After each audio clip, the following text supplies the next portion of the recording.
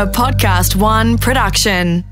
The other night, and it always happens when I've got a 12-hour day in front of me, Ella slept like rubbish. And for whatever reason, my little bubba girl was up every couple of hours. And at 3 a.m, Tim brought her into the bed, which we normally try not to do. And she thought it was party time, and she was like batting our faces, like slapping us across the face and laughing. And she thought it was really funny. And I'm like, what are you doing? And so I picked her up and put her back into bed. He goes, isn't it 6? I'm like, no, it's 3 a.m. Oh my goodness. And when the alarm went off, I think a tear actually did come out of my eye. I don't know about you, but ever since having kids, sleep has become the absolute cornerstone of existence for me. It is literally the difference between harmony or hell in my household. And if we have a tired mama and tired kids, watch out, world.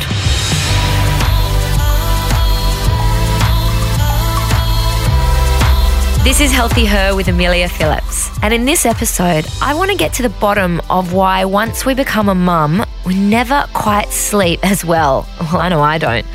I also want to find out how we can get a better night's sleep and what we can do to thrive when we are feeling sleep deprived. So I've enlisted the help of a sleep whisperer. Dr. Carmel Harrington has dedicated over 28 years to researching sleep. She runs a sleep clinic called Sleep for Health, and it's for people who have trouble getting to sleep or staying asleep. Hi, Carmel. Good morning, Amelia. How are you? I'm really well, thanks. Now, sleep is such a hot topic for us mums, and I know it can either make me or break me. Why is sleep so important? Well, every animal sleeps, and we are meant to sleep about a third of our lives.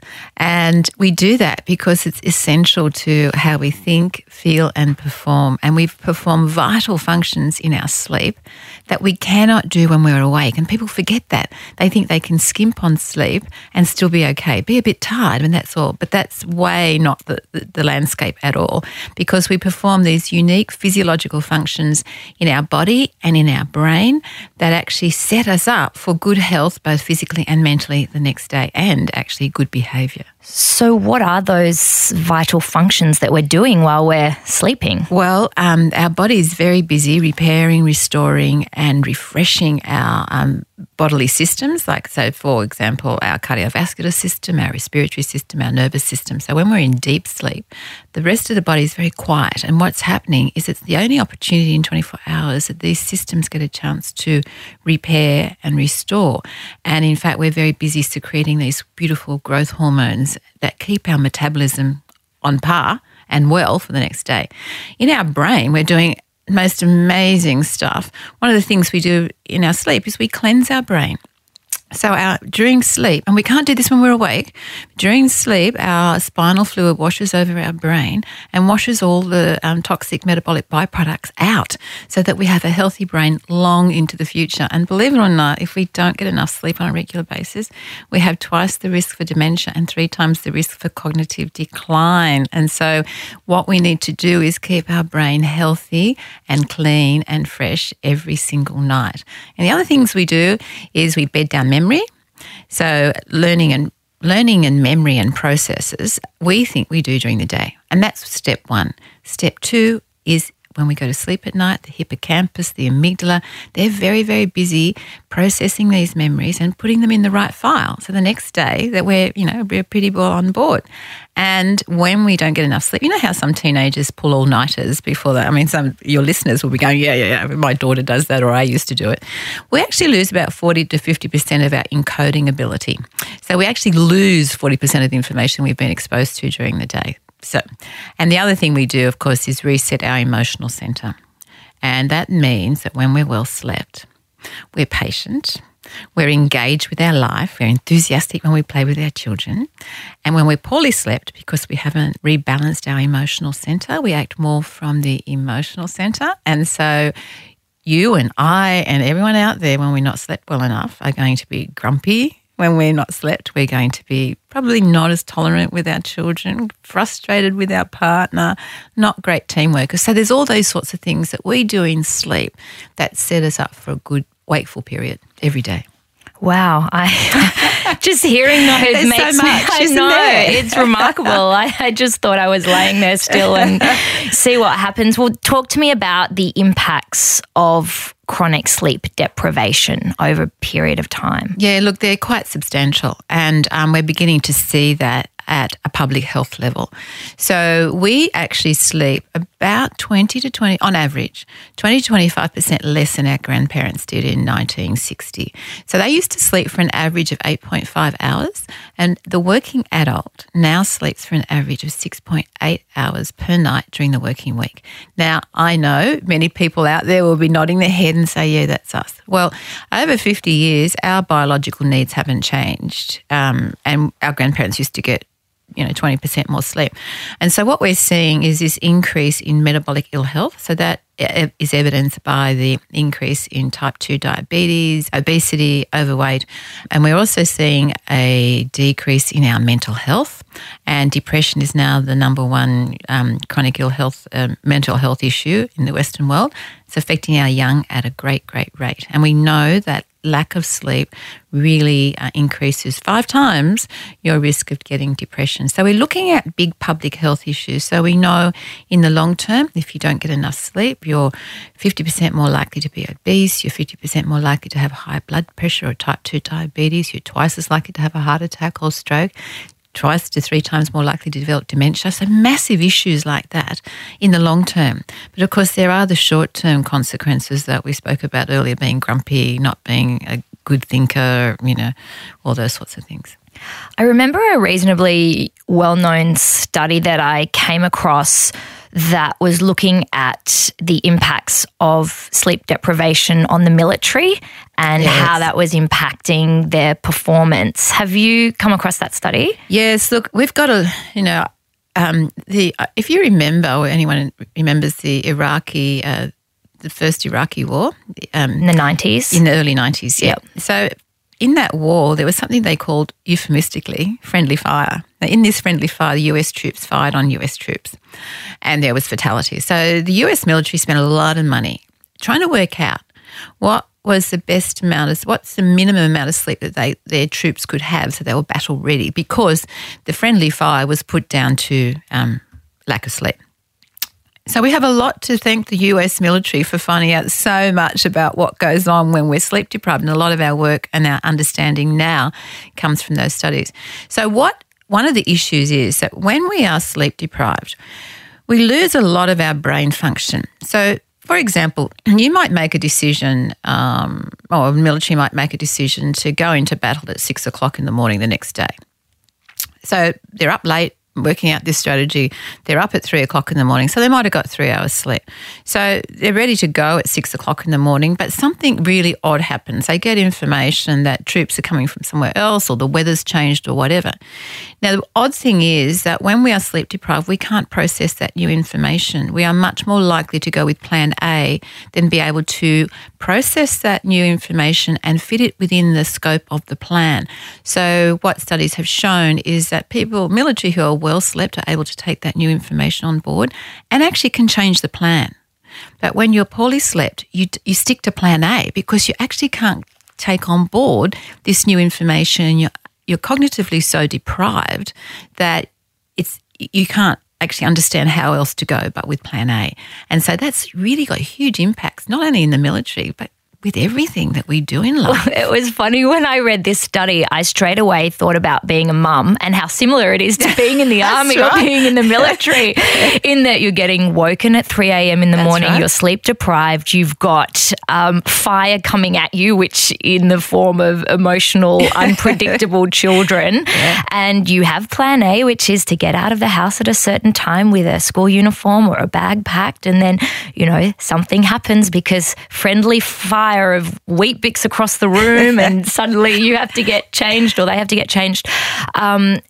because one of the purposes of this study was to find out what the minimum amount of sleep to be able to function well was. Was there a number that they came up with? Yeah. And can us mums have that number, please? Well, it's really interesting because as adults, we need between 7 to 9 hours. So the minimum number was 7 hours actually, and that's what we knew before they went into all this study. But there is some, there's some provisos around this. So not all of us, about 95% of the population need between 7 to 9 hours. Now, that is individual. So you might need 8.5, I might need 7.5. We need to know what our personal body needs. But there are about 2% of the population that's short sleepers, so they can get away with 5 to 6 hours when the rest of us need 7 to 9. And there's long sleepers as well. So some of us need more than 9 hours sleep also. But within that, so if you're and I know this doesn't happen with parenting, but just imagine you're in business or you're about to do a military exercise. You can actually sort of bank your sleep. Not a lot, but if you get exactly what you need, you sort of got if you need 8.5, if you've been getting 8.5 hours sleep for, 5 nights, then if you've got 2 nights where you're only getting 6, you're going to be okay. But it's going to be hard still being okay on the third night of 6 hours. By that time, your body starts to really feel the deficit because sleep debt is cumulative. So it does add up day after day after day. So we can as mums, as you say, it's very unpredictable. And funnily enough, we do tend to stick to plan A. When we're in that situation, don't we think, no matter what, I've got to get to school at 9 o'clock. Well, really, the world won't sink if you don't. But all of a sudden, that becomes the most important mission in life. You've got to get there, you've got to get there. Because actually, in an odd way, it becomes a mark of your parenting. You sort of catastrophize things. Yeah. So, but if you can manage your 7 to 9 hours sleep, but you can have a couple of nights where you're not getting what you need. And the way mums, and I always recommend this, especially for parents of newborns, and especially your firstborn, you're so in love with your firstborn baby that mum and dad both get up and you adore this little thing. And after a couple of weeks, this is really, exhausting and no one's really very happy, but you sort of don't know how to stop doing that. So you need to get, on average, as I say, 7 to 9 hours in a 24-hour period. So if for a couple of nights in a row you've got less than what you need, which could be 8 hours, could be 7, on your third night you need to reset the clock and get what you need. So that means that either mum or dad who haven't been getting the sleep they need, they're on duty. Right? The other person gets to sleep through. Now, for breastfeeding mums, that means there's got to be a bit of planning ahead and, expressing your milk. But it actually does work and it can save people's sanity because if you're getting broken sleep and averaging, 4 or 5 hours night after night, you're not a great mum. You're not a great dad. I can remember it impacting me to a point where when I heard the babies cry, it was like a stab in the heart, and my body, it was this primal reaction that I had no control over. I would break out in a sweat and I would jump and I would feel sick just because I was so exhausted, and that was a real warning bell for me. But what I have found is years later, my oldest is now 6, I have never slept as well since before having children. What do you say to mums who might be out of the baby stage, but your sleep's just never the same? Is that a kind of post-traumatic thing or is it different for different people? So the question I would ask first, when you have to be away from your children, maybe for work, you travel, do you sleep well there? Yes. Yeah. So well. So what happens, of course, is we're biological animals first and foremost. So your child's cry or your child's call out will wake you really, really quickly. You could have other children in the house that call out and you won't wake. They've done these studies. It's really quite remarkable that you will wake to your baby's cry or your child's call out. And so it's not actually a post-traumatic stress, although sometimes it might feel like it is. It's actually your biological instinctive lioness reaction in the den. Yeah. So again, and a lot of us aren't in this position where we have a partner. So often we're on our own, so we have to do that at all times anyway. But if you are with a partner, then again, adult conversations around, I can't get up tonight, I don't want to. So when, little Bobby cries or calls out, you have to go because I can't do it. Again, we have adult conversations about what we're going to eat. If you would say to your partner or your dear friend, look, I really need to go and do some exercise, they'd probably nod and go, that's really good, that's really great, you need to do that. But sometimes if you say, I just really need to go home and have a sleep, they look at you, think, what are you doing? But from where I come from, my sleep is more important than my exercise. I'm not going to sacrifice sleep for exercise. I'll fit exercise in around, you can do 5-minute intense exercise or whatever, but I'm not going to sacrifice an hour of sleep for an hour in the gym. It just doesn't happen to me. Well, it's really interesting to hear you say that because you're talking to somebody who would always sacrifice sleep for a workout. So I'm curious to hear about this and understand this because there are a lot of us mums out there that are very keen to get back into exercise, and really sometimes the best time of the day to exercise is before the kids have woken up or first thing in the morning. Are you giving us a leave pass to hit the snooze button? So where I start from, so if we go back a little bit, we've got 24 hours, right? So everyone's got 24 hours. I try to divide the day into 3 pies. 8 hours, and typically if you're a worker, many of us are, we're working mums, you have 8 hours of work, 8 hours of sleep, and 8 hours of other, right? So whenever we have to work a little bit more or we want to do the exercise, where do we normally take from? We take from our sleep, right? So, and we often just sleep what we've got left over. That's the other. But for me, I start off with, 8 hours of sleep. I often work more than 8 hours a day. Many of us do. And so if I work 10 hours a day, then I have to take some from my other. So I plan my day so that sleep is a priority. So on those days that I can't go for my run, and really we don't have to be in the gym for an hour and a half, 20 minutes of good cardiovascular, a run around the block. And I remember when my kids were little and I was a single mum and I couldn't leave the children to go off to the gym. And I remember when they'd have a half-hour show. I think they were about 11 and 13 or 10 and 12 actually. So it was quite brave of me to leave them in the house, and I would just run around the block and check on them, and then I'd run around the block again. So you can fit in that incidental exercise. But so many of us, because exercise has been commercialised so much, we used to get incidental exercise, and we don't get that anymore because we will take a car instead of running to where we need to go or walking. So sometimes we get that incidental exercise. But I think it's important to contextualise sleep now. So sleep's become the topic of the day, hasn't it? Lots of people understand or think, oh my God, I'm not getting enough sleep. I just didn't know sleep was so important. But if I go back to the mid-1970s, like 1975, there was a campaign called Norm, the Life Big In It campaign, because about 10 years earlier, mid-60s, early 60s, everyone started to get a car. And so we lost incidental exercise. And after about 10 or 15 years, the government started to see this, weight gain and sedentary norm. So they had to give an education campaign about the importance of exercise. But before that, we used to exercise just normally anyway. And about 10 years on from that, in mid-1980s, they had another campaign called Norm, the More or Less Diet, because we forget there was a time in the early 70s and before that, there was no supermarkets, there was no fast food, there was no easy access to food.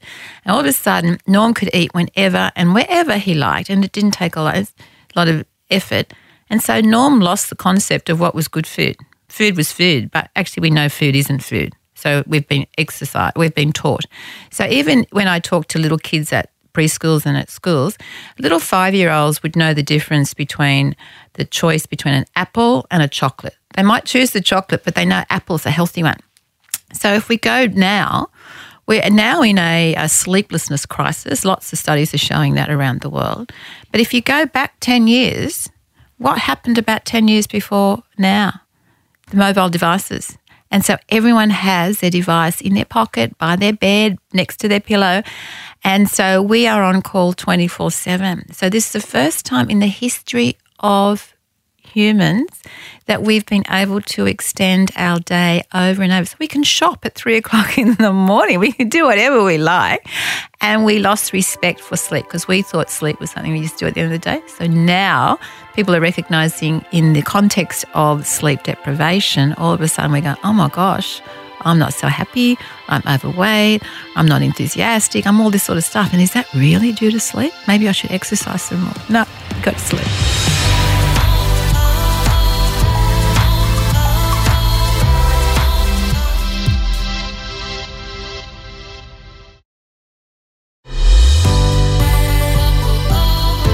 Talk to me about your top tips for getting better sleep. Well, not surprisingly, one of them is switching off. Physically, metaphorically. In every single way. Digitally. So 1 hour before bedtime, you set an alarm. And at that time, you switch off. You switch off all your devices, you switch off your TV, you dim the lights in the room that you're in, and you start to bring your level of activity, both physically and mentally, right down. Can I just jump in there? And when you say switching off your devices, surely not all devices are equal. Take, for example, your mobile phone, like sitting there scrolling through versus watching a Netflix show. Now, I love those really slow, dark Norwegian thrillers. They've got really sexy men in them. I love the accents. I love the cold weather. But they're very slow, and surely that's not nearly as bad as, jumping on the social media, getting all the bings and bing bangs and all that. Well, there's two ways of looking at that. Yes and no. So obviously the very high resolution smartphone or computer is disastrous because we've got so much light and activity in front of us, our brain can't settle down, and nor can we get our beautiful melatonin produced. But when we're watching the film noir, as you're talking about, it can actually, if you're tired at the end of the day, do you ever find that you might fall asleep? Yes, which is good. That's why I like it. So one of the issues, if you fall asleep in front of the TV and you wake up half an hour later or whatever, and then you go into the bedroom to fall asleep, often we can't. This might not be you, but a lot of people then cannot, because what's happened is you have this thing called sleeping neurotransmitters, and when you go to sleep, they start to go off. They go down, they degrade. So it tells the brain you're not as tired if it sees less of this neurotransmitter. So when you've used 20 minutes of your time sleeping in front of the TV, you've actually got to get up, probably brush your teeth, do a few things that actually arouse you. So when you go to bed, you lay there and you can't get to sleep. Now, this may not be problematic for many people. It could, when I say you may not be able to get to sleep, it might only take you 5 or 10 minutes. But there's going to be some people who, when they go to bed and they can't sleep, they start to get very anxious. And so they start to produce the adrenaline and the cortisol because they're the awake hormones, and you can feel yourself getting a high anxiety because I've got to be on the ball for the next day and blah, blah, blah. And so for those people, believe it or not, very quickly they can start to associate bed with wakefulness. So these people will want to always watch TV before they go to sleep, and then they'll go to bed and not be able to sleep. So that's when they come to me a year later. So we've got to be really careful about the habits we start to set up. So I just would caution in that regard. So devices off. Set your alarm for an hour before bed. Devices off or down. Yep. What else? Dim the lights, of course. You have a warm to hot shower because the body likes to fall asleep on a falling temperature. It tricks the body into thinking, the temperature's going down. So that's a very strong stimulus for the brain to get ready before we go to sleep. And, I love breathing. If you have trouble going to sleep, use the last 10 or 15 minutes, that time before you go to sleep, to do something that's relaxing. So a breathing exercise or some yoga. There's some fabulous yoga postures for sleep. They're really, really good, and they take 5 minutes. And you don't have to be a highly trained yoga. Often people hear yoga and think, I can't do yoga. But these are very simple postures, and so they will help. So, Carmel, how should we be winding down at the end of the day? Or what you do, maybe. I'm sure it's best practice, what you do to wind down at the end of the day. Is it that, or is there something else that you do? I'd love to think I did the right thing all the time, but of course I don't. So how we sleep is affected by what we do in our wakeful hours, and what we do in our wakeful hours affects our sleep. Okay. So how we sleep actually starts the morning you wake up. So when you wake up in the morning, you offset production of melatonin. And when you offset melatonin, which is our master hormone, you actually set up your 24-hour cycles, all your circadian rhythms, because the melatonin is the clock setter. So when I get up at 6 o'clock in the morning and I off-switch production of melatonin. About 16 hours later, I'll be ready to go back to sleep if I'm in a position to do so. So that means I get up at 6 o'clock and I'm ready to go to sleep at 10. Now, if I start getting up at 9 o'clock, then I'm not going to be ready to go to bed till 1 o'clock in the morning. So people need to get up at the same time every day, expose themselves to bright light. Okay. I've heard this before, that waking up at the same time every day is really a really crucial part to healthy sleep. It is really, really important. And as a young mum, if you've got children waking up at 3 o'clock in the morning, try to keep everything pretty dark. You know, you don't turn on lights unless it's crucial, someone's been vomiting or something. But other than that, try to keep everything very low light, because in low light you'll still produce melatonin. But when it is time to get up, and this is really good training for your children, even bubs, the sooner you start exposing them to a light, dark cycle, you'll start to entrain that circadian rhythm, and you cannot start doing that early enough. All right, really important to start doing that even when you bring bub home from hospital, to entrain the circadian rhythms. So, okay, you get up at the same time every day. It's really important. Exercise is important in the story of sleep. But as I say, you only need 20 minutes when you increase your cardiovascular activity. But if you want to do gym, that's great. That's fantastic. And the best time to do it is about 5 o'clock in the afternoon, when our cardiovascular strength is at a peak. But it's also okay to do it in the morning. It works as well.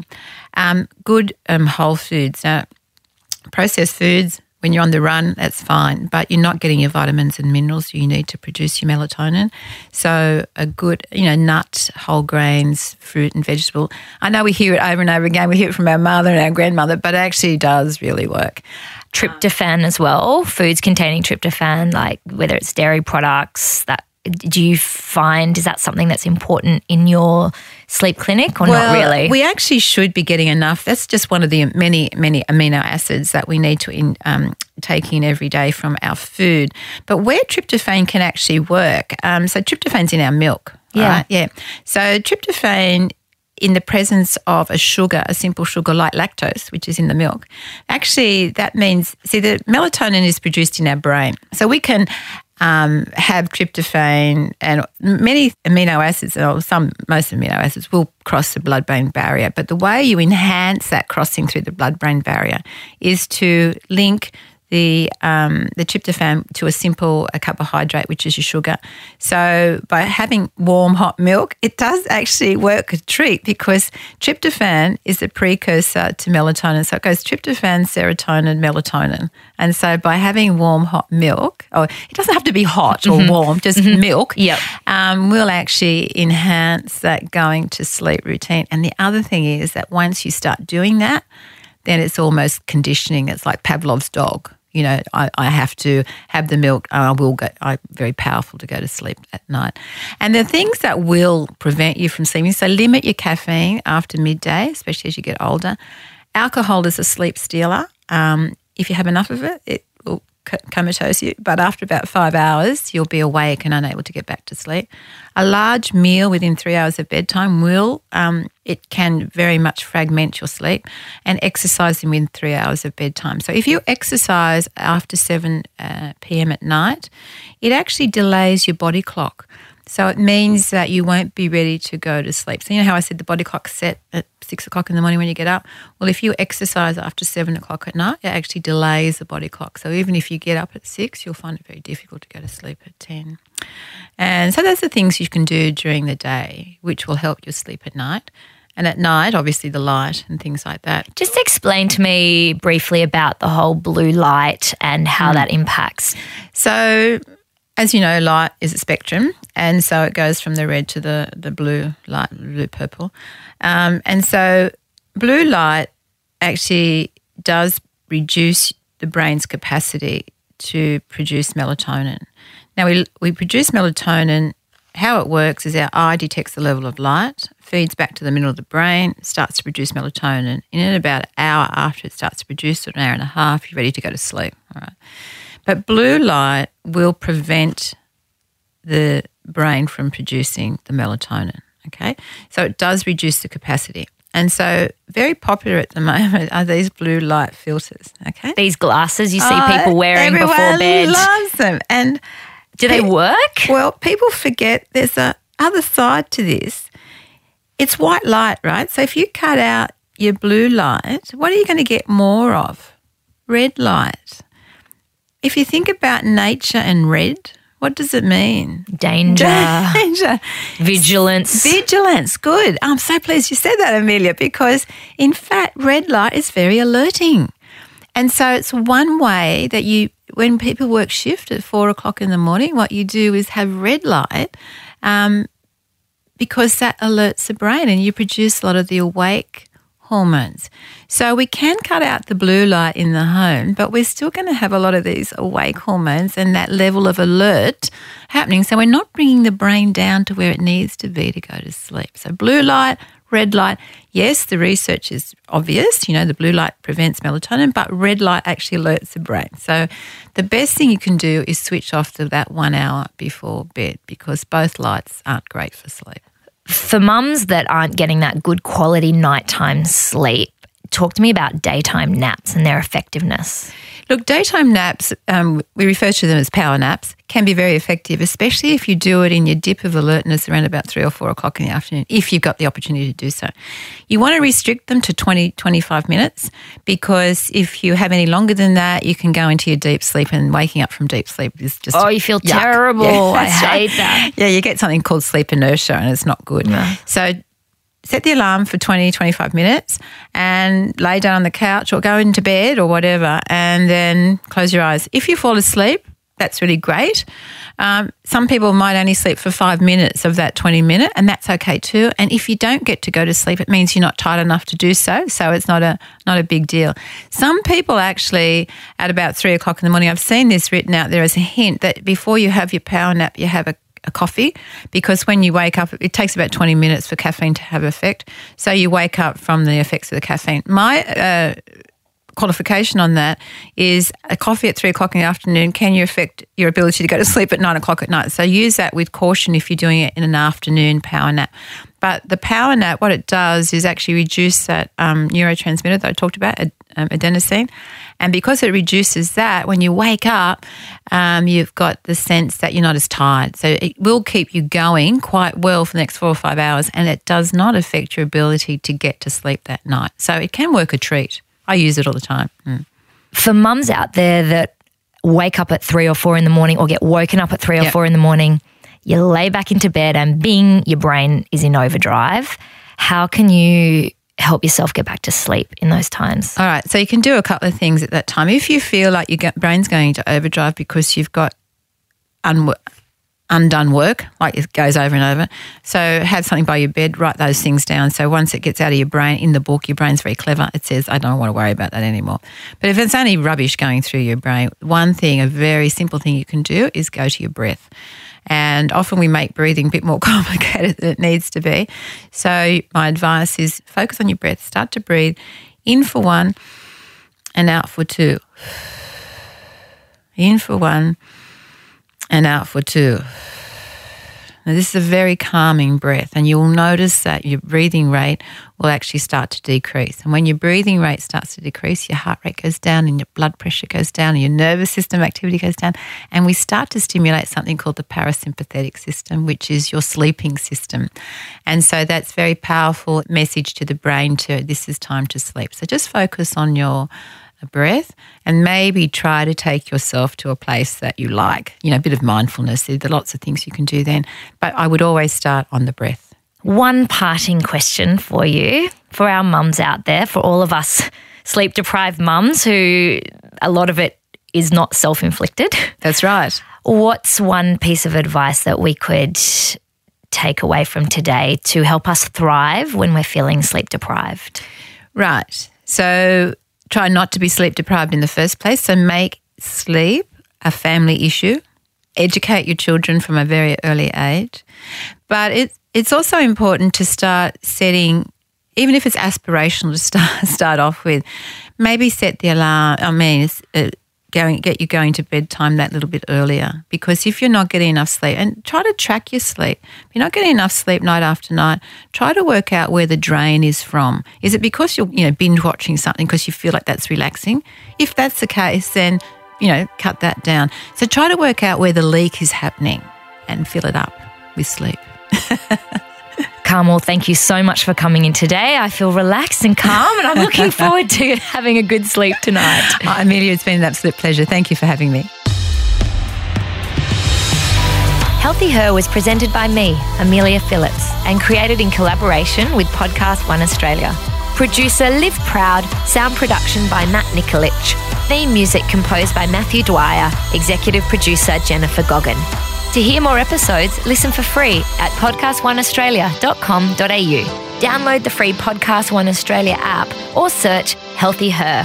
And for more tips and insights on this topic, visit my show notes at ameliaphillips.com.au.